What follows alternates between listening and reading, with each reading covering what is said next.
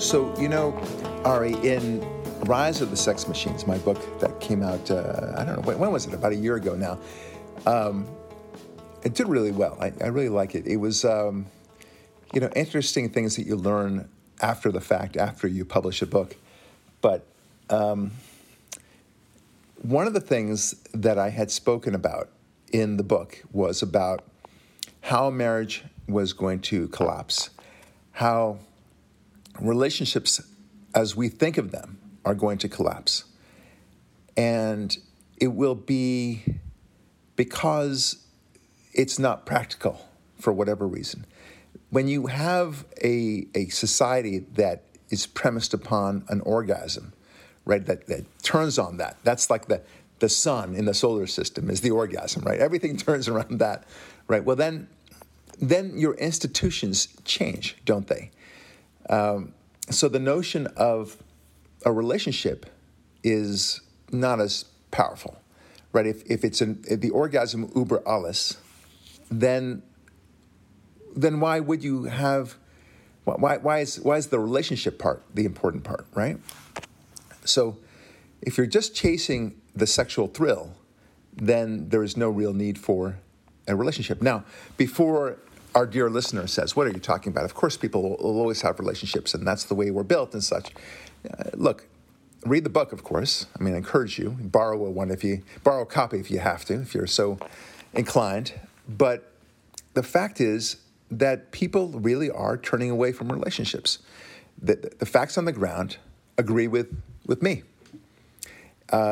This Tinder website that has been so powerful has taken over all other dating websites combined. If you are a single person, you are on Tinder because that's where everyone else is, right? It's a little bit like buying your books from Amazon or from anything. You're buying it from Amazon. That's the most likely place to get what you want. You could buy it at a couple of other places if you want to offer it for sale, but you'd be an idiot for not putting it up on Amazon if you're a seller of a product. And likewise, if you're showcasing yourself as an individual for a relationship, you are missing out because everyone else is on Tinder. But Tinder focuses on the hookup. It's the main attraction of it. Now, if people decide that they want to have more of a committed thing after being on Tinder and having a get-together, well, okay, of course, that's their business and that's their prerogative. But that's not what's really happening. They go into Tinder for a single night hookup, and that's that. That's what they expect. Okay, so look, I understand that, but things have changed in the relationship department. So what has changed? First of all, let's start off with marriage. People are not interested in marriage anymore for a whole bunch of reasons. One is that they think that marriage is just a piece of paper.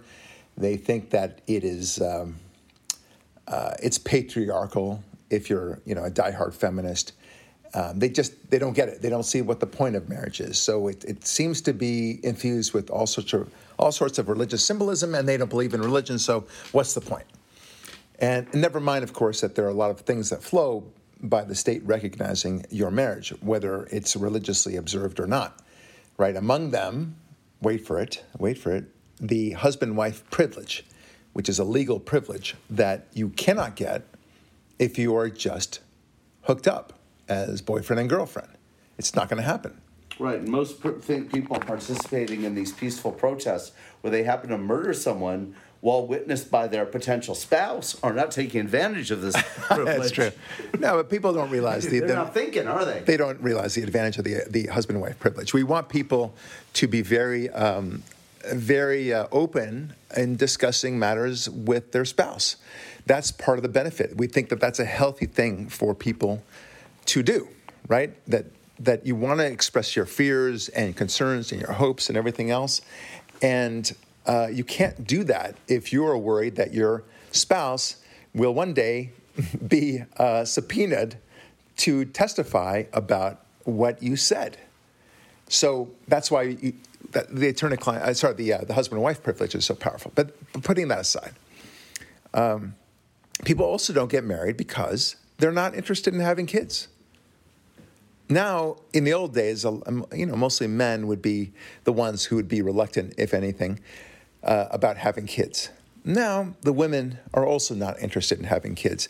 You have birth strike in England, which is now starting to spread across the continent, and now to America, this notion that you shouldn't have any kids at all. Because children are pollution, essentially. Right, exactly right. They suck up the Earth's resources, and there's the climate change thing and all that. So that's another reason why. So what is left? What is left?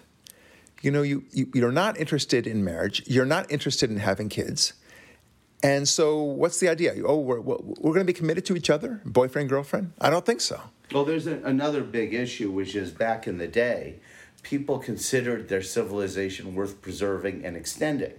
And now that so many of the people who do not share our values or point of view about these multitude of topics, right, look at this society as a foul and corrupt and backwards and pollutive. Right. There's nothing worth preserving. Yeah. There's nothing worth preserving. There's nothing worth extending. And they say, why would I ever bring a child to live in this world? Yeah. Ignoring for the fact that in the whole arc of human history, things have never been so good. Right.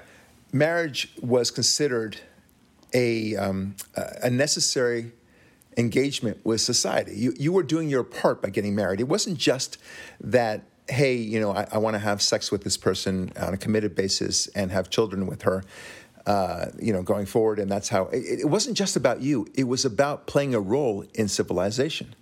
Now, in an increasingly me civilization, where it's all narcissistic, then the notion of marriage, which is not narcissistic, right?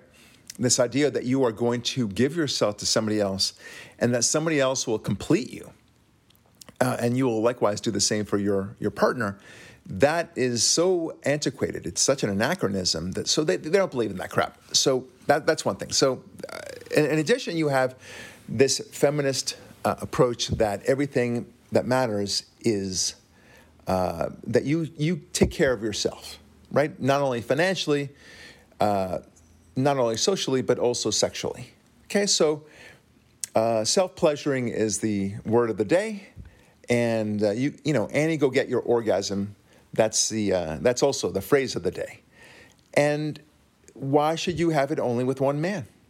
You should be more like the guys. Is the new mantra, right? Or as you push out in the book, why does it matter where or what your orgasm is derived from? Right. Right. It's just have fun, and that's that. Yeah, but it doesn't even have to be a human derived orgasm. Yeah, of course. Yeah, it's right. Robots.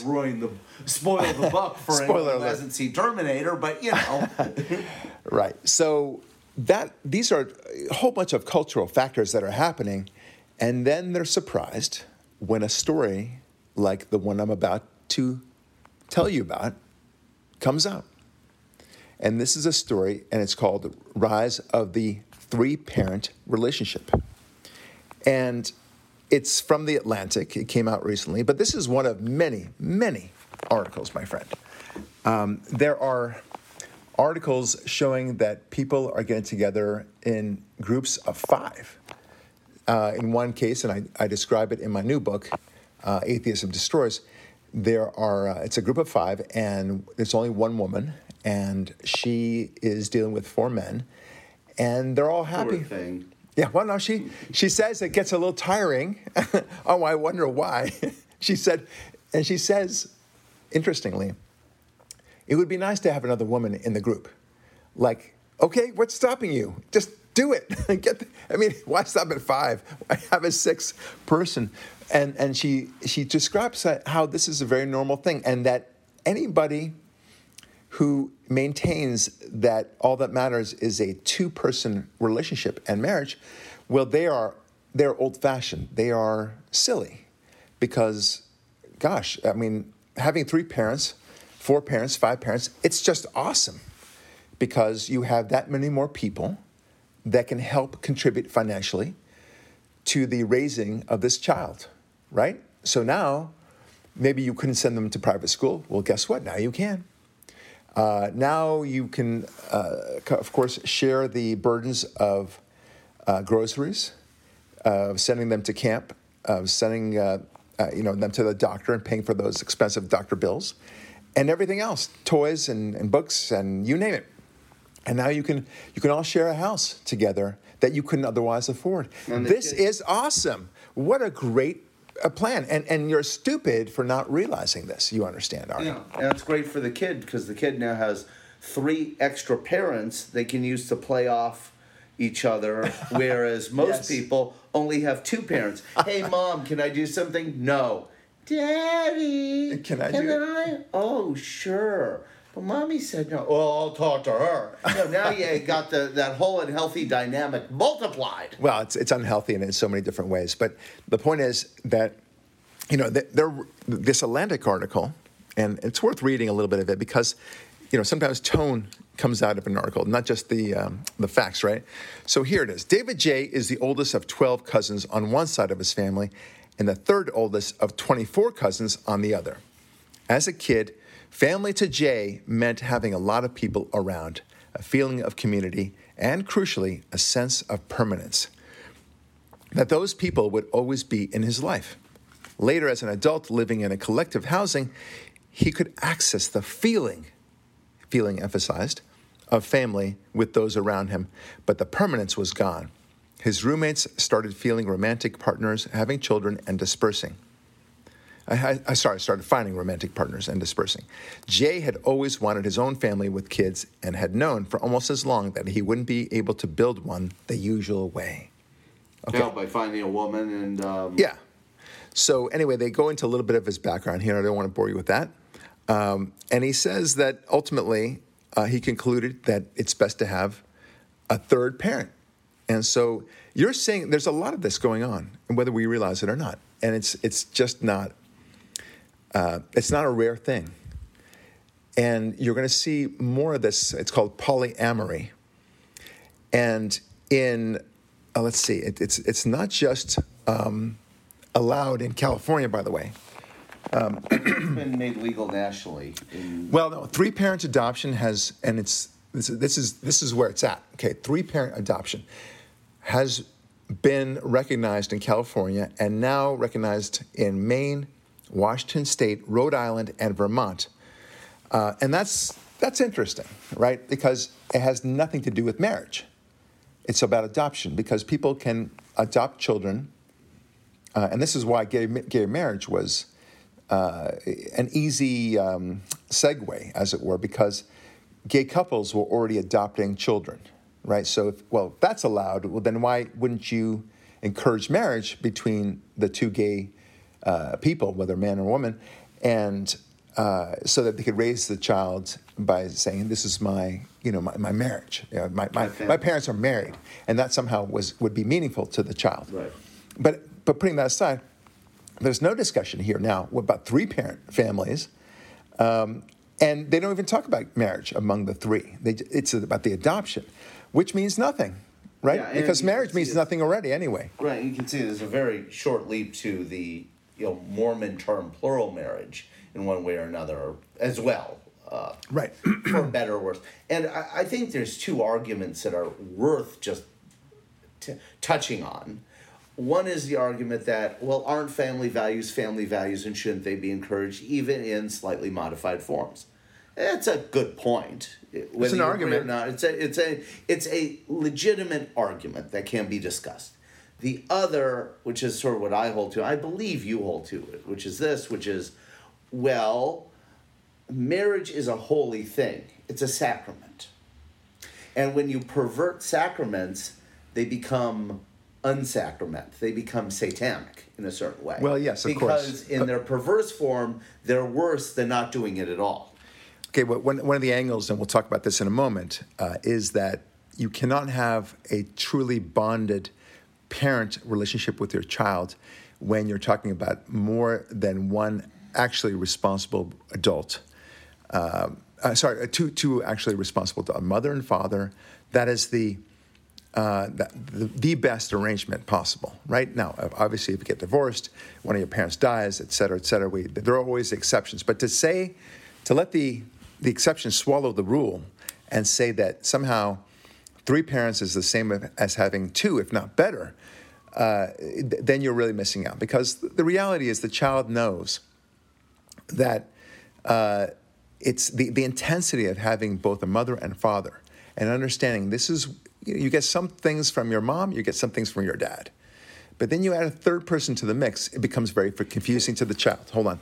Let me move on to another point, because it's about, this is a really key point.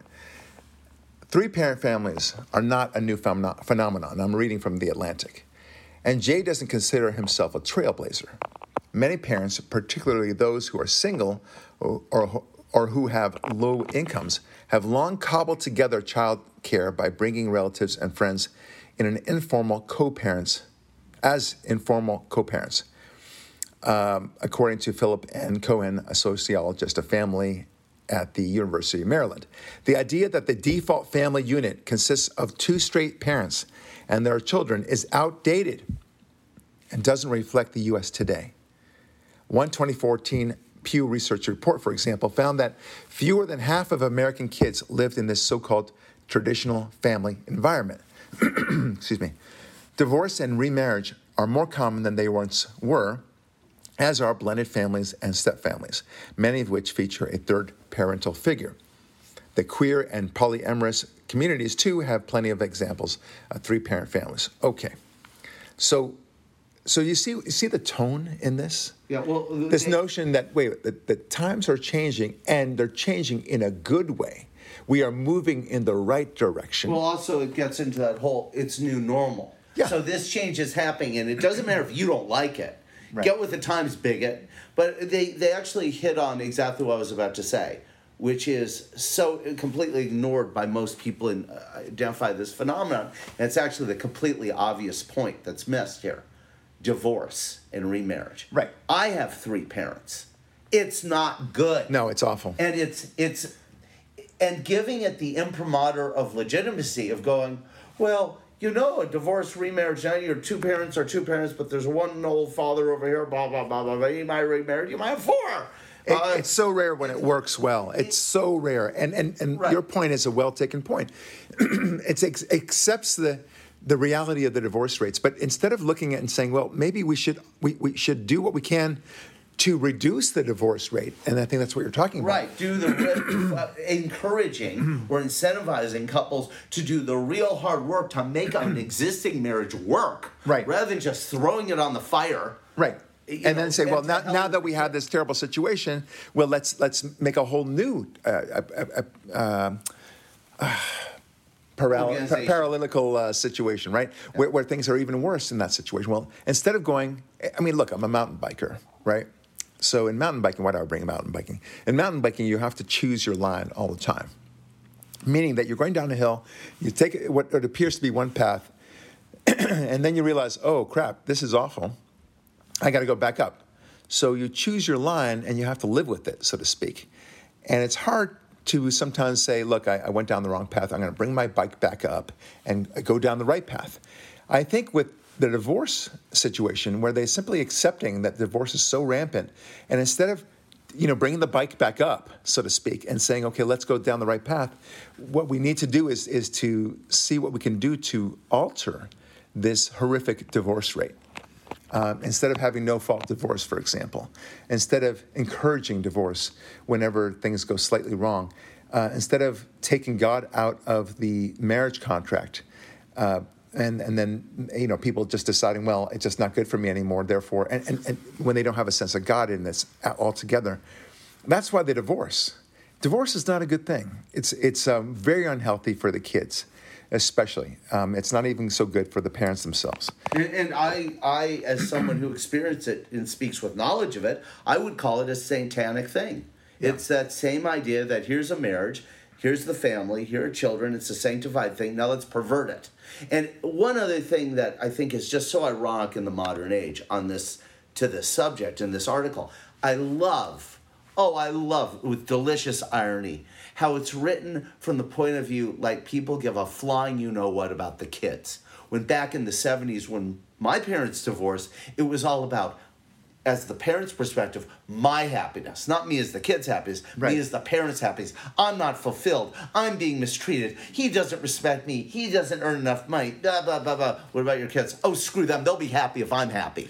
Right. You know, so they switch the whole Narrative. focal point Yeah. to go, well, see how wonderful it'll be for the children with private school, house with a yard over their head, a dog, you know, blah, blah, blah, because we have a 5-person polyamorous, takes a village situation. Right. Well, it's BS. And Exactly. putting aside the fact that when something has to be done, let's say, you know, somebody's got to babysit Johnny, okay? Yeah. So when you have a 2-parent situation, you know, the one has to go to work, the other one has to take care of Johnny.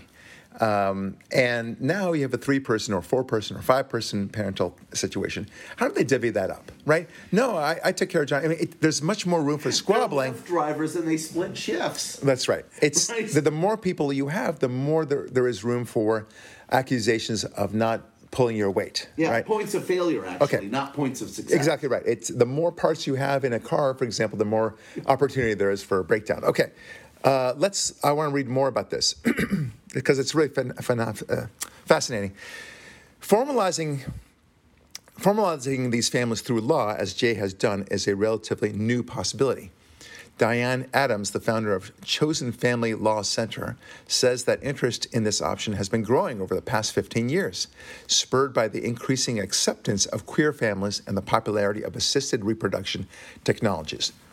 Okay, in Adams' experience, applications for 3-parent adoption succeed most commonly when the triad consists of a same-sex couple, usually female, and the male sperm provider who plans to be a platonic co-parent. Okay. Look, I don't even know where to begin with this one. What you're hearing there, again, is tone, that this is something that has resulted from the acceptance of gay marriage. I mean, they went and called it queer marriage. Fine. I'll accept whatever language they want for that. But this is what we've been saying. For 15 years, when we said, if you allow for gay marriage, you can expect people to clamor for polygamy. And all sorts of new... All sorts of new arrangements, polyamory and otherwise. And here we are. I mean, I hate to say I told you so, but I told you so.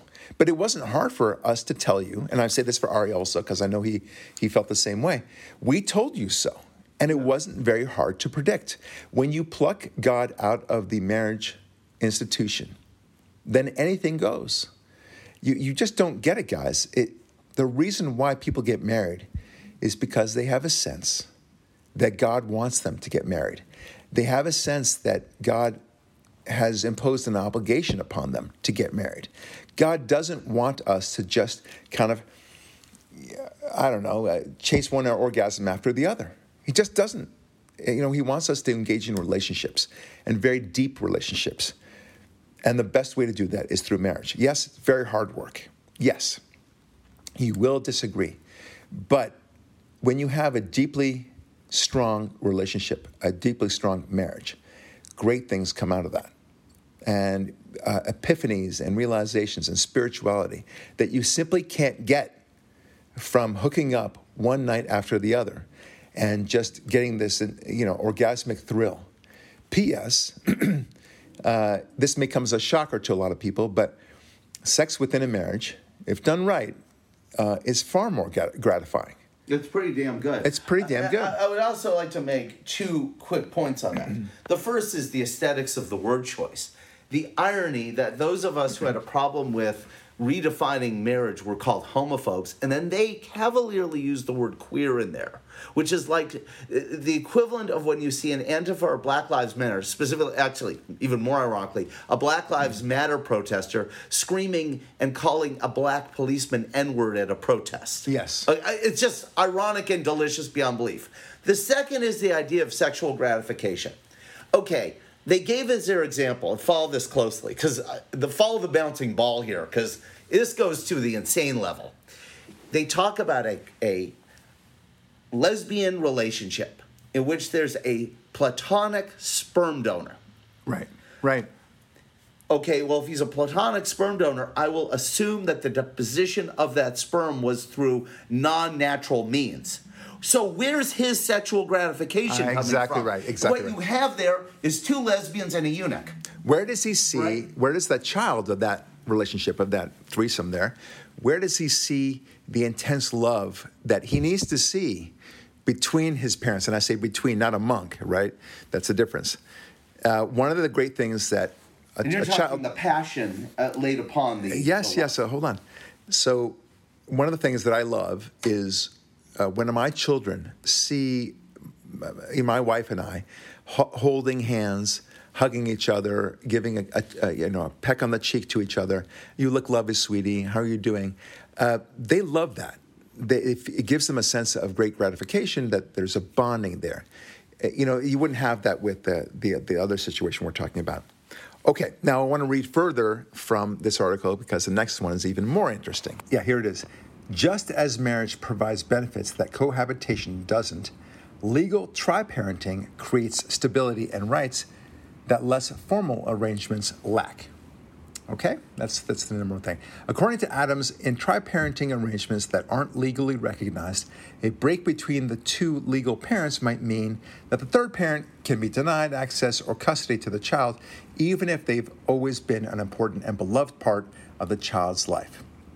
Okay, so you see how the whole tone of this, Ari, is that tri-parenting is the new normal. In fact, it's even better than the old way of doing things because it's so inefficient and such, and therefore you're a moron if you don't go through this three-parent thing.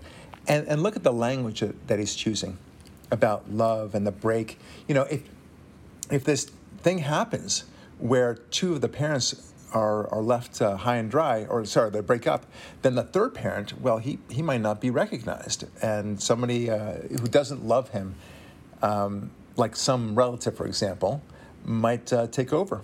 And that would be a bad, bad thing. You see, they're thinking about the consequences, but only when it comes to a consequence of not planning in the first place, right? Yeah. It's strange because, so the obvious answer is, well, listen, have a contract among the three of you, and for sure have a will or a trust or some sort of estate that contemplates that to the extent that the natural biological parents die, that everything goes, at least with respect to custody, to this third parent. Right? So basically what he's saying is, those people who are in normal marriages because they're responsible people and they have normal estate planning processes? Yes. Well, rather than being one of those, if you're in one of these, let me lament how irresponsible you are as a person going in, because you're probably going to be irresponsible on the other end of your estate planning too. Yes, exactly right. The last thing we'd ever want is a Trump voting, Werther's candy giving, doting grandmother to take possession of the child in the event of the death of two nice woke liberal parents, or 3, 4, Yes, 5 yes. of them. What I love about this article is it gets more and more transparent as you read it, the further down the article you go. So here's the next paragraph. For Adams, tri-parenting, there it is, there's the phrase. Yeah, these are trying to parent. Great. Right. Yeah, well, I like that. Sorry, it was almost too easy. Dash parenting is a way of reclaiming the, quote, diversity and beauty of the queer community. Hold unquote. on, drinking game. Drink. There They you said go. diversity. Drink. When it comes to queer rights, the big fight of past decades has been to legalize gay marriage, which has been significant, but has also played into the narrative that the two-parent family is and should be the default structure. Okay? Quote, that has taken away some of the power of being able to live radically queer lives without needing to fit into a capitalist, patriarchal structure of a nuclear family, unquote, Adams told me. All right. He probably goes on to further say that, if you're a parent and you're addicted to heroin, don't worry about quitting heroin. Just learn to live as a heroin junkie and a parent. Yeah, it's very funny. The thing that I find most amusing about this particular paragraph is how it's tri-parenting is important for purposes, it's not for the child. No. It's for the benefit of the queer community, so they are able to live their radically queer lives without consequence, without judgment. right? Yeah, and as I said before, I believe that, look at the irony. This person is a queer-friendly person by his own admission and language here, but queer is a slur. Well, so he's slurring the only community. I'm simply saying I'm using his own words. No, so I know you're reading whether it's a slur or yeah. not, I don't know, and I don't really care. That's not really the purpose of this. Yeah. The purpose is, though, that he's revealing that what he's really doing here is like he wants to normalize whatever life he's living, gay or whatever it is, polygamous or whatever it is. Yeah. He wants that to be normal, right, and not fit into that crazy capitalist patriarchal structure of a nuclear family. I mean, it's just dripping with contempt the way that he says it, even though you can't. Right. So he uses the welfare of the child as a shibboleth to fight for the alternative lifestyle movement, not this particular paragraph reveals that there's no interest of the child at heart here whatsoever. All right, so then he writes, Jay's family is one step removed from what a, quote, traditional, unquote, three-parent structure looks like. It doesn't have roots in assisted reproduction or even polyamory, but rather in the ideas about relationships that Jay has been considering for most of his life. Okay. Did he say one step removed? No, that he has been considering for most of his life. All right? But this is one step removed from normal? Is that what he said? No. This is like 40 steps. Oh, it is one step removed. I'm sorry, you're right. That's my first point. thing. It's 40 steps removed from normal. Yes. It's not only... Well, all you're saying, what you're saying is this is so wackadoodle, but I agree with you, but that's not the point. The point is, and what's so interesting about this article is how it speaks so lovingly of this relationship, because you know what? These three people, they're going to love this child. They sure are. Yeah, love is love. And they're bringing more money to the table, and they're going to share in terms of, maybe paying for his child, his tuition and for the groceries and for the diapers and the summer camps and all the things that are involved when you're raising a child. That's that's how wonderful this thing, Ari, is. And I thank you very much not to belittle it, because, it is high time that people get to live their radically queer lives through the use of raising a child. Yes. All right. This is a wackadoodle article. Well, I'm glad you told me that, Barack, because now I know the true reason I actually had 2 children of my own. So I could use them as a reason to live a radically alternative lifestyle rather than doting on them. Well, why not say, using the same logic here, let's say, gay or not, you just simply want to go swinging, okay? And you want, because you love the idea of not being committed to just one person, and you love the idea of having multiple partners, and perhaps your wife does too, she's okay with it, and even wants it. Okay, so we should have a lifestyle where everyone swings with everyone else, and the kids that you have, let's say 2 or 3 or 4 children, get to see their parents inviting different people into the house, knowing that they have sexual relations with these various random people, and they're normalizing it. Oh, this is great, isn't it? It's time to get out of that box of the capitalist patriarchal society. These people say these words as though as though those words are inherently demonic, for one thing. And by saying these high vocabulary SAT words, right? Patriarchal, capitalist, and normative, and things like this, that somehow it lends legitimacy to the overall ridiculous point, which is that somehow this will work.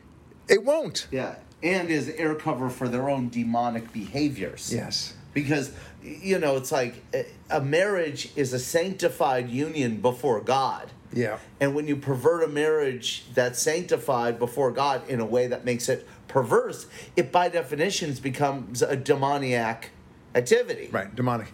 Let me move on to the next thing, because this is interesting too. More than a decade ago, Jay wrote his senior thesis on the question of what differentiates sexual relationships from non-sexual ones, besides obviously the sex, and why we treat them so differently. Isn't the sex the only thing that separates them? His conclusion then and now centers around permanence, or at least the expectation of it. quote, when a relationship becomes sexual and it becomes romantic, it's not only that those things generate emotion, which they do, he told me, it's that suddenly this relationship could be defining your entire future in a way that a friendship doesn't have the same implied potential to be defining your future, unquote. Thank you, Captain Obvious. So, yeah, because Captain Obvious, straight out of the sky, Yeah. ready to say what's what. Yeah, all right. The different. You have a Dogman book there. That kind of tone is what I was just thinking. I know, exactly right. Thank you, Captain Obvious. All right. So here's the thing I want to say about that is it's for him not to realize. I mean, he says it in passing. Of course, it involves emotion. The question is, why does it involve emotion? Right? I mean, these are questions he doesn't ask. Right? These are key questions that many of such people don't bother asking. A, why is sex so pleasurable? Why? Why is it so intensely pleasurable? B, why has it been around for thousands of years that we have the idea of marriage, that it should be between one man and one woman all this time? Why? Right? Might there be a reason? And all of that's answered in your book. Yeah, that's true. Rise of the Sex Machines. For Machines. those who read the book, you all know these answers. Right. But people, it's really amazing to me how people never bother to ask questions. Why are things the way they are? It doesn't have to be just about sex, by the way, sex or marriage. Just why are things the way they are? Why do we drive on the right side of the road, for example? Why do we have stoplights? Yeah, exactly. Right. Why? I mean, why? Yeah, I wonder why. I mean, it would be so convenient if I didn't have to stop at this stoplight. Yeah. But you get the idea. So, but why? I mean, there's a history to it, by the way, why we drive on the right side of the road. There's a history to a lot of things. Why do we discourage people from having a lot of sexual partners before marriage? Why was that taboo before in the ancient days? And why is it to a much lesser extent today? Why is it that we have kids at all? Why is it that kids are the product of a sperm and an egg delivered by a male and a female, respectively? Why, if the goal is just to reproduce, why don't we just clone ourselves, right? Why don't we just, grab a little of Ari's hair and put it in the ground, and next thing you know, here comes another Ari David, which is maybe a little scary proposition for most of our listeners. Really? But nevertheless, there it is. Okay, so I don't know, Ari. It's these people just don't ask questions of why are things the way they are, and one of the key questions is, how was marriage invented in the first place? Right? If we went to the Wayback Machine, and somehow decided we've got to stop. It's one of those time travel movies, right? You decide to go back to the past to stop Hitler from being born, let's say, and then there wouldn't be a World War II, right? Wouldn't that be great? And we want to go back now in that time because marriage is such a patriarchal, capitalist, oppressive structure, right? So let's go back to that time before that evil man, and presumably it was a man, who invented the concept of marriage, and kill him, right? So that he can't advance the idea of marriage to anybody, and thereby we no longer have that capitalist, patriarchal structure called marriage. Yeah. Okay, how would the world look like, right? The world would look like, wait for it, be patient, Sodom and Gomorrah. Okay, it would not be a very pretty place. No. No. Leave it to you. Sorry, but Sodom and Gomorrah was actually a product of marriage in this regard, because it was a perversion. It was a perverse place that didn't do it, but they knew about marriage. If there was no marriage, humanity would have never advanced as far Even to that as point. Sodom Yes, and Gomorrah. okay. There'd be no cities. All right. Thank you for that rabbit hole that you took us down. But No, I got to it's tell a- you, no, it's a useful I point. understand what you're Well, saying. We wouldn't even get there, is all you have to say. Right. I get that. But it would be just a horrific situation where, and these people don't even, they assume that marriage was created by a man for the sake of oppressing women. But wait a minute, let me get this straight. In all the movies I've ever seen, at least romantic comedies and such, it's always the woman who seems to be the one pushing for marriage, right? Yes. And it's always the man who's the reluctant one. And so, and I mean, look, we could all speak from basic experience. A man, the notion of monogamy for a man is not as instinctive as it is for a woman. Okay, it's just not. And somehow we're imposing it on women for the purpose of oppressing them, no less, you understand. That's the weird thing I never understood. Anyway, so going back to this article, it makes all these bizarre assumptions and wrongfully assumes that, and doesn't ask the questions that I think are so important to ask. So he's suddenly saying, what is a relationship? What's the difference and such? Well, there is a reason why sex changes the relationship. We all know that.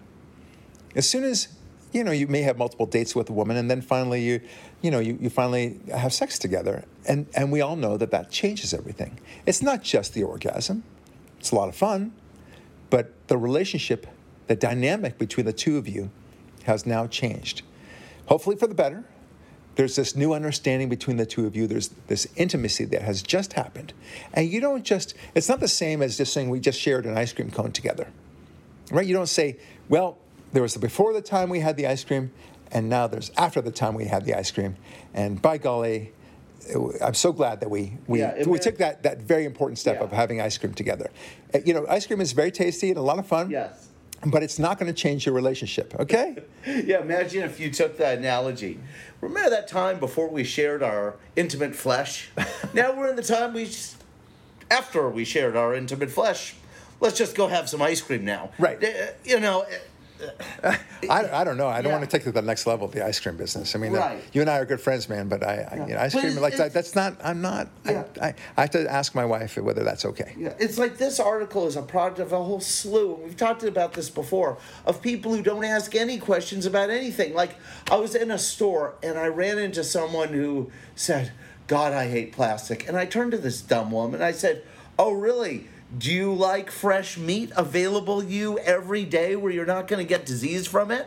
Yeah, that's a great point. She goes, "What are you talking about?" I go, "Plastic is what makes that possible." Yes, of course. And she looked at me as if I was speaking an alien dialect. Of course, because it is an alien dialect to her. That's exactly sense is an alien dialect. Well, but these are the same people. Like one of the things that people don't understand, one of the major differences between the present day and the past is cleanliness, right?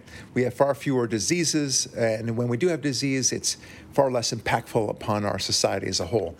We're not going to have the plague the same way that Europe had the plague several times over, right? It's just not going to happen for a variety of reasons, but mostly because of cleanliness and running water and assumptions that people make. Now, we all take, it's assumed that we'll have a shower once or so a day. That's like your obligation to society, unless you're French, in which case you take it once every 3 months or something like that. That's a truism. I mean, don't look at me that way. It's fair. I'm not. It's a fair statement. I'm agreeing with you. I like cleanliness. But the French do not. Okay. There, we said our little jibe. The Afghanis don't either. Okay. Afghanis. By the way, the reason why the French don't take that many showers is because water is very expensive in France. Thank you, socialism. That's exactly why. Yeah. Socialism. But that's another story. But again, that's the why, right? We have to ask these questions. Why are things the way they are? And even with water and all these diseases and such. But at the time, if you were to say, they would just say, well, the reason why we have leprosy, the reason why we have all these horrible diseases is because we just don't know. They didn't even know what a germ was. They didn't ask these questions about what prompts these things. And it was the asking of these questions that improved the world. But you can also go backwards in these things, as what happened in the 1960s with the hippie movement, where they decided not to have any showers, where they decided to have sex so much more rampantly with free love and everything else, because by golly, they discovered that sex was kind of fun, and they figured that they were the first generation to discover sex, as they say, only to find out that it turns out that there's a whole bunch of STDs associated with sex, and which exploded in number and size and virility. Likewise with diseases resulting from lack of cleanliness. Tremendous explosion. Yeah, diseases that were extinct for hundreds of years roared back. Suddenly back. They roared back, yeah. Like a time machine, really, when you think about it. Oh, you think that Jurassic Park was significant. You think that Jurassic Park was. All you have to do is not shower. You'll get certain things from hundreds of years ago, at least. So that's a big problem. They do not care to ask these questions. And now, and Thomas Wolfe called that the great relearning. Now you have this new generation doing exactly the same thing, thinking that sex is just, fun thing to do. Let's just have it. Never asking themselves, why is it so intensely pleasurable? They want society, Ari, to turn on sex, right? So that's why so many of the big issues of the day are in some way sex-related. Gay marriage, of course, sex-related, right? Yeah, Abortion. The transgender issue, of course, is all about sexuality, how you chase your orgasm. Yeah. Equal pay for equal work, glass ceiling, is about sex, literally. Yes, it is. Because it's about what's between your legs, so to speak, right? So everything about it is somehow turning around the sun, being a sexuality one way or the other. And they don't ask, why is it so intensely pleasurable, like we just talked about? And they want to live it's like a little kid who says, when I'm a grown-up, all I'll have to eat is ice cream all day long, right? That's maybe a perfect example, because by golly, sex is so pleasurable, and why can't I just have it as much time as I want every day? Never thinking what would happen if they actually got what they wanted.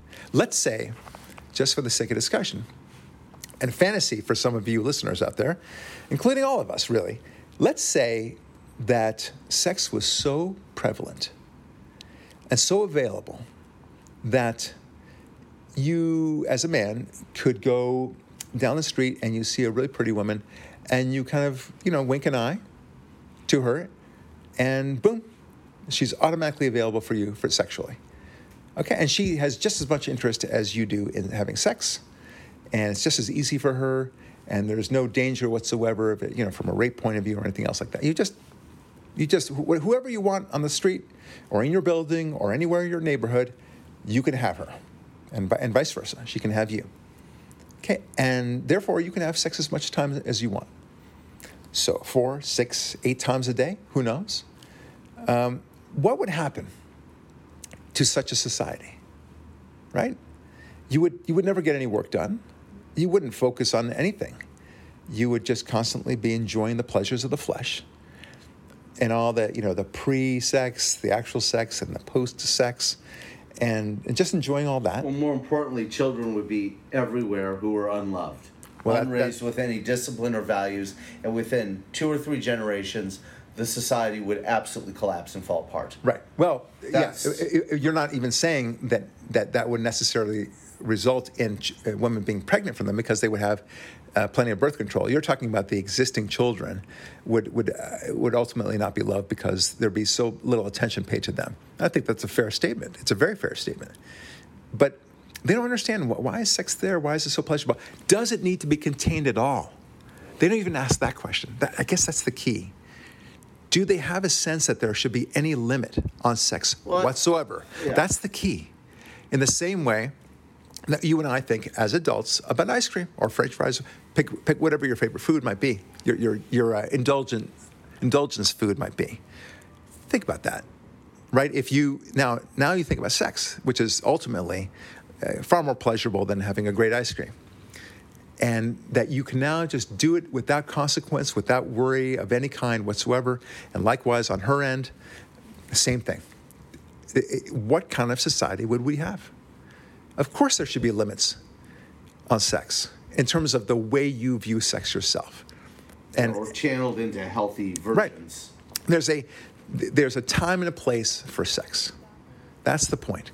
And this article, and for that matter, this new wave of interest in polygamous relationships is overwhelming, and they take no consideration about the way things can be when you have a rampantly sexualized society. But that's where we're heading, my friends. And the reason why we're heading there is because we have abandoned God as the center of what our civilization should be. Instead, we're making it all about sexuality. We should never go there. I'm Barak Lurie. Thanks for listening, and we'll talk with you next week.